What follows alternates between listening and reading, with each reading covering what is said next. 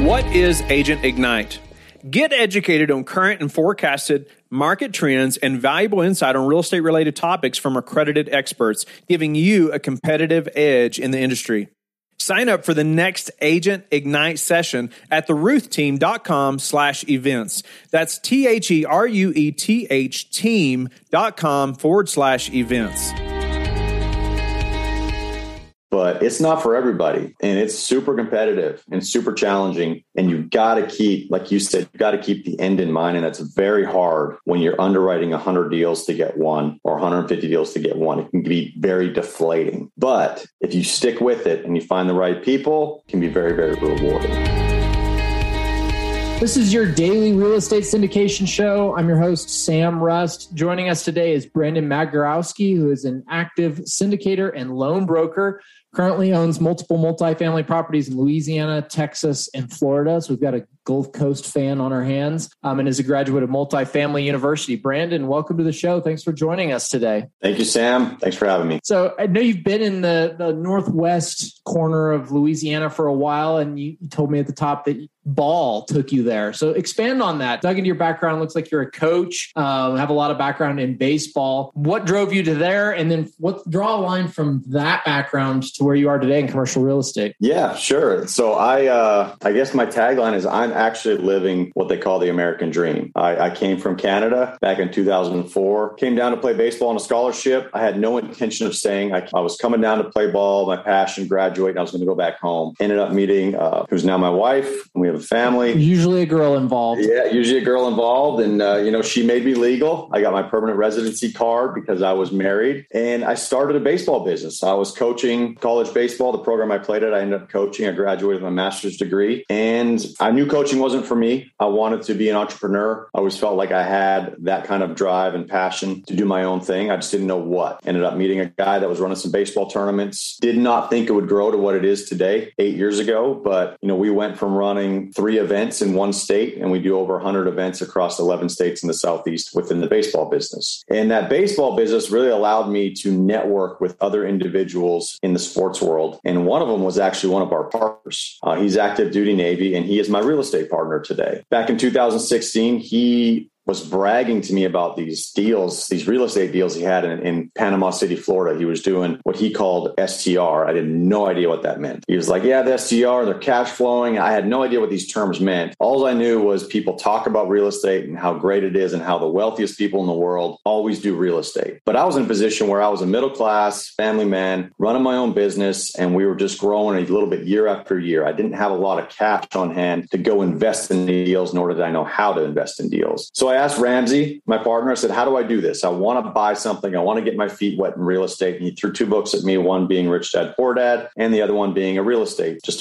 book of how to invest in real estate. I read both of them. And 3 months later, we bought our first properties together here in Shreveport. And 6 months after that, we bought another property here in Shreveport. The first one being a triplex 3-unit, second one being a 6-unit. And that was my introduction into real estate. And from there, the light bulb kind of went off. We want to go bigger multifamily. And he's active duty Navy. I'm running a business. We both have families. We both have a small portfolio. And it's like, how do we do this? We had no idea where to get started. Someone told us to read the Joe Fairless, apartment syndication book. It was phenomenal, but you still had to do it. Everyone can read it, but you know this, Sam, you have to go do it. And we said, we need a little kickstart. So we went to the Neil Bawa Multifamily University boot camp up in San Diego. We dropped about $3,000 a piece. We invested money into it, and we went to that boot camp. And in 3 days, we learned from A to Z on how to syndicate apartments, how to raise capital. But again, we still had to go do it. Came back and we picked up another partner who's active duty Navy. He lives in Panama City. His name's Joey Bickham. And we hit the ground running. We said, we're going to start telling people what we're up to, how we're going to go after these large apartment complexes. And last year, after about 8 months of being together as a team, we finally landed our first deal. It was a 119 unit deal in Lubbock, Texas, in partnership with VFR Capital. Investments out of Dallas. And we were brought into that deal 10 days before close. We had to raise, our requirement was to raise $250,000 as a team. And we ended up raising $500,000 in 8 days and got that deal across the finish line with VFR and with Elevate Capital with Georgia Brew. And that was our first deal. And that was kind of the feather in the cap. They always say the first one's the hardest. But Sam, that's kind of my path. I came here as a baseball guy, want to do real estate, read a couple of books, found the right partner, made some mistakes early, went to a boot camp, got our first deal last year in June, and followed by another syndication last fall over in San Antonio. Oh, that's fantastic. So in there, a big part of your story is finding the right partner. And that's something that gets talked about a lot. Like everybody says, oh, it's really important you find that partner, but it's kind of hard to define what that actually looks like. What does it mean to find that person? How do you go about it? How did you guys meet? How did you determine that you were the right fit for each other? He was a partner in the baseball business that we were operating together. So we actually worked together inside of these baseball events and kind of really hit it off on a personal level. But he ended up being my mentor. So my goal was to find somebody that was doing it already and say, okay, how can I add value to that person, improve his portfolio, and he can teach me the ropes. So we bought the properties in Shreveport together, but I took on all asset management and management of those properties, and he didn't have to do anything, and we still split it 50-50. So that was my value to him, to say, listen, we're going to split costs of these properties, the down payment, but I'm going to manage everything. You don't have to do anything.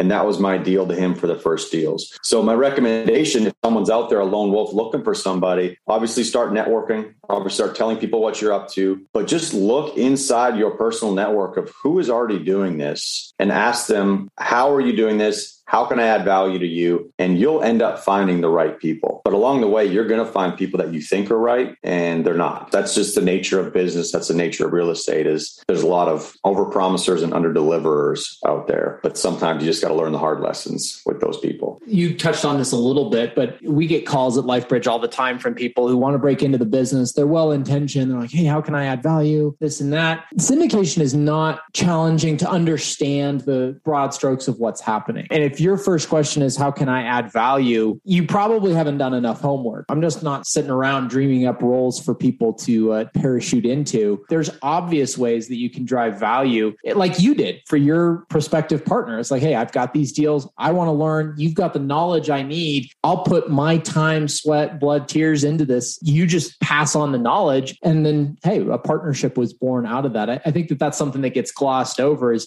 find those people who are doing deals, who are actually making waves in the action, but figure out a way to proactively provide value, not just sit back and, oh, hey, how can I help? Well, yeah, and a great question to ask those teams is, where do you need help? Inside of your group, which role are you guys missing? And it could be underwriting, it could be capital raising, it could be asset management, and see if you can fill that role. But you got to be good in in smaller deals, you can be good at a lot of different things. When it comes to syndicating and joining a GP group, the roles are usually established inside those groups, right? You have your underwriter, you have your capital raising team, you have your asset manager, you have your acquisitions manager. If you're early in this game and you want to syndicate, figure out which one of those roles you want to be and be the best at it. If you're going to underwrite, go be the underwriter. And that's a mistake we made early as a team, as a syndication team, is we were all trying to do everything at the same time. We're all trying to capital raise. We're all trying to underwrite. But slowly we figured out, honestly, what we didn't like to do, right? It's like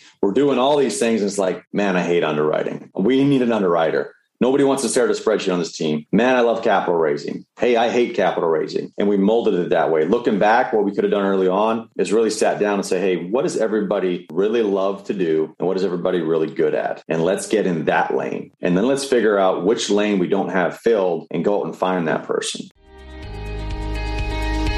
Are you about to start a podcast or producing a podcast and tired of doing the editing yourself? We have produced over 1,000 daily shows, and the production team that I've created, they're now available to produce shows for you as well.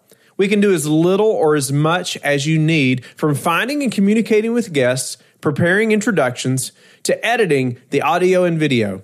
You will sound better, have a more professional presence, and be able to spend your time doing other valuable tasks on your business. Let me know you're interested by emailing me directly at whitney@lifebridgecapital.com. Division of labor is important. If you don't have clearly defined roles, responsibilities, and KPIs, it's going to be pretty hard to move the ball forward. I mean, I think back even to my first syndication and just begin with the end in mind. And then take one bite every day. Just move forward one step, whether that's in the underwriting or whatever role you're trying to master. But as you said several times in relaying your story, you have to take action. You do have to take action. All the books in the world, and Joe Fairless's book is a phenomenal book for those who haven't read it. Really soup to nuts of the whole syndication process. It's not going to go out and close a deal for you. You have to take those steps. You have to take the knowledge, the head knowledge, and actually apply it out in the real world. And that goes for when you're paying for mentorships and, a lot of gurus out there that are teaching everybody. I want to know what the percentage is of actual people that take what they've learned and actually go apply it and close deals. And if you're a person that, you can still learn it and still be involved in real estate, this, Sam, is just go be a passive investor. If you don't have the bandwidth to be an operator, there's still a lot of money to be made as a passive investor where you just, give your money to a deal, kick your feet up and let the operators do the work. Obviously, as a GP and an operator, there's going to be a little more meat on the bone for you because you're in the weeds on those deals. But it's not for everybody. And it's super competitive and super challenging. And you've got to keep, like you said, you've got to keep the end in mind. And that's very hard when you're underwriting 100 deals to get one or 150 deals to get one. It can be very deflating. But if you stick with it and you find the right people, it can be very, very rewarding. You mentioned finding the right mentoring program or coach. Neil Bawa is known in the industry for his data-driven approach and some of his unique ways of looking at numbers. How would you advise people to go out and find a mentor? Well, someone told me this, one of my podcasts, someone said, find a mentor that's not just promoting a lifestyle, they're promoting action steps. If you're looking for that mentor, the best way to find it is to talk to other people about who they have used as mentors and what their experience was. There's a lot of noise on the internet. There's a lot of people selling guru programs and mentorships and courses, but you got to find out who's actually been inside those courses, what they learned, what they've applied. And the biggest thing is you've got to pay for mentorship. Paying for mentorship, number one, pay for what you get. If you pay for something, usually they're providing a very superb service. It's been thought out. And number two, when you pay for it, you're going to apply yourself. It's like a gym membership. If you pay for the gym membership, you're going to go to the gym for the most part. If you set up a free gym at home, and there's no money in the line, it's easy to just look at it, right? It's just one of those things. We've paid for a mentor. We hired a mentor. His name's Tim Kelly out of Active Duty Passive Income, very successful syndicator, capital raiser, educator. And we paid for him for 6 months. And it ended up leading us to that first deal. After we finally got off our wallets and paid for somebody to really teach us the ropes, we closed our first deal. Brandon, I know you're on the debt side of deals as well. You're in the loan origination business. You're wearing a lot of hats these days. Debt markets have been highly volatile. What advice would you have for syndicators who are getting started or trying to figure out how to finance a loan in these interesting conditions? Yeah, my advice would be, and I guess this would be like, you could say that I'm selling, but don't be afraid to use a broker for your loans. I'm a loan broker, almost a loan advisor, because we're also syndicators. So the lenders that we're providing for our clients are the same lenders we're using for our syndications. We have a large database of those lenders that do bridge debt, agency debt, CMBS, HUD, SBA. We do private equity. There's usually a 1% fee tied to a broker. So 1% of the loan amount is going to be paid for the broker. But if you are new to this game and you don't have a network of lenders to get soft quotes and to get term sheets and to shop it out, then I would highly recommend going with an experienced brokerage team and going, hey guys, I got this deal. I need a loan. Because what they're going to do, they're not just going to take it to one lender. They're going to take it to 5 or 6 and be competitive with it to get you the absolute best term sheet. And guess what? While they're doing that, you can work on setting up the operation of your property, not trying to call lenders and trying to sell your property to them. Along those veins, in what way have you recently improved your business? It could be your ball coaching or event business. It could be the syndication side. It could be your loan origination side. But what's one way that you've improved your business that our audience might be able to take and implement in theirs? The number one way to improve your business, what you're doing, in my opinion, is to tell people what you do. Too many people hide. They sit behind social media. They sit behind their desk. They sit behind their phone and just operate. If you want to attract people to you and attract people, clients or other operators or other GP groups or people to invest in your deals, you've got to tell them what you're up to and why you're doing it. When we finally, as a group, even in the baseball business and in the syndication business and in the brokerage business, finally told people what we're doing and why we're doing and put ourselves out there to show people that we're just real human beings that put our pants on the same way you do, that we're very relatable, but we're also doing this. And when you have a deal or you have an event you want to play in as a baseball team, you need a loan for your deal. I want people to think about Brandon Magierowski or Joey Bickham or Robert Newbern or Wesley Yates, whoever's on our team, right? And the only way for them to know those names, get your name out there, whether that's going to conferences, whether that's on social media, whether that's through setting up phone calls, whether that's getting on podcasts. But if you're going to hide, you want to know who you are. And I think part of that just comes from a confidence of knowing what you want. Don't posture yourself as an expert when you're not, but also be forward with people and let people know, hey, this is what I'm seeking to do. Here's some things I've learned along the way. People are generally in your network. They're curious. They want to know what you're doing. And especially when it's off the beaten path, syndication, as much as a lot of us eat and breathe in this space, it's still very, very new. It's pretty fresh. Most people haven't heard of it. You'll be surprised at how many opportunities you'd find just by being open about what you're pursuing. Open and honest, like you said, and just tell the truth. If you haven't done a deal, you haven't done a deal. But this is why you're doing it. And this is what you're up to. And this is where you're looking for deals. Or maybe you've done deals. And what have you learned from those deals? What mistakes have you made? Just be open and honest with people. I think that's kind of what's missing in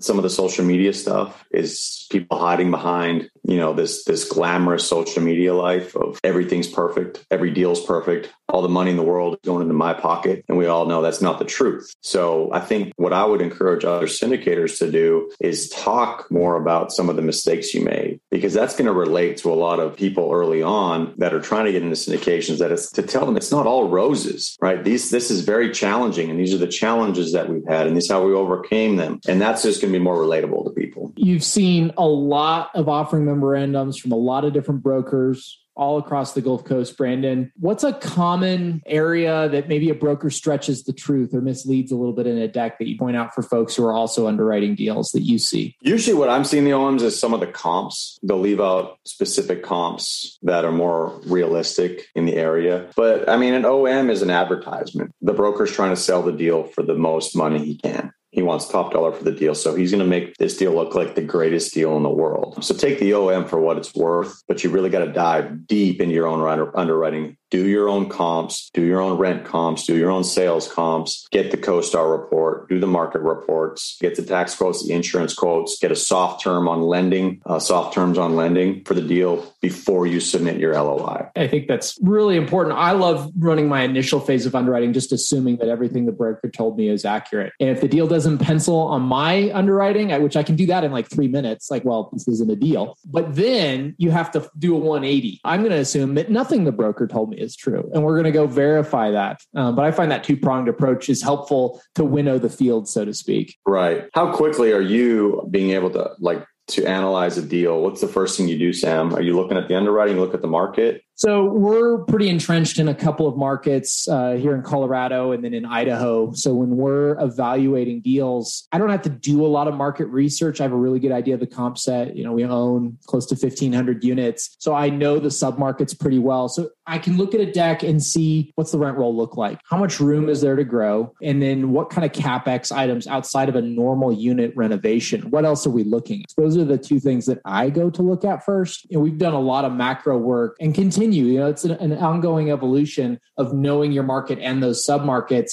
But the advantage of doing this for a little while and owning some units in different markets is you get to know them from the inside out. And that knowledge is always more helpful. I can quickly look at one of our nearby properties. We buy most of the properties in Colorado Springs now and get a rough idea of, is there value here that we can add? Or is this, a pig that's been polished? And what you said, and that's super important, is that you know that market like the back of your hand, right? You're expert in that one market and the surrounding submarkets. And I think a mistake even that we made early on was we wanted to be everywhere. We wanted to buy everywhere. Whatever deal hit our plate, we're like, oh, we'll go buy in that city. We'll go buy in that city. But we didn't have anybody in that city that knew it. They didn't know everything and we didn't. So we really dialed it in. We dialed it in really a few markets, and those markets only because there's people inside of those cities that we know and that we trust, and they probably know the market better than we do. 100% agree. Well, Brandon, as we get ready to jump off here, where can folks reach out to you if they've got more questions about what you do on the loan side or as part of your syndication group there at Real Focus? Yeah. So on the lending side, you can Brandon at centroidlending.com.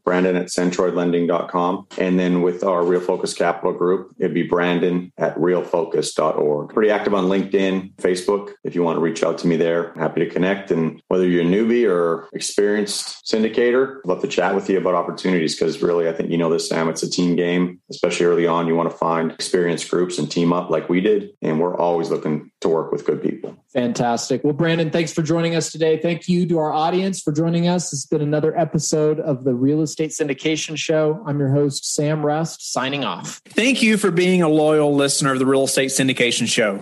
Please subscribe and like the show. Share it with your friends so we can help them as well. Don't forget, go to lifebridgecapital.com where you can sign up and start investing in real estate today. Have a blessed day.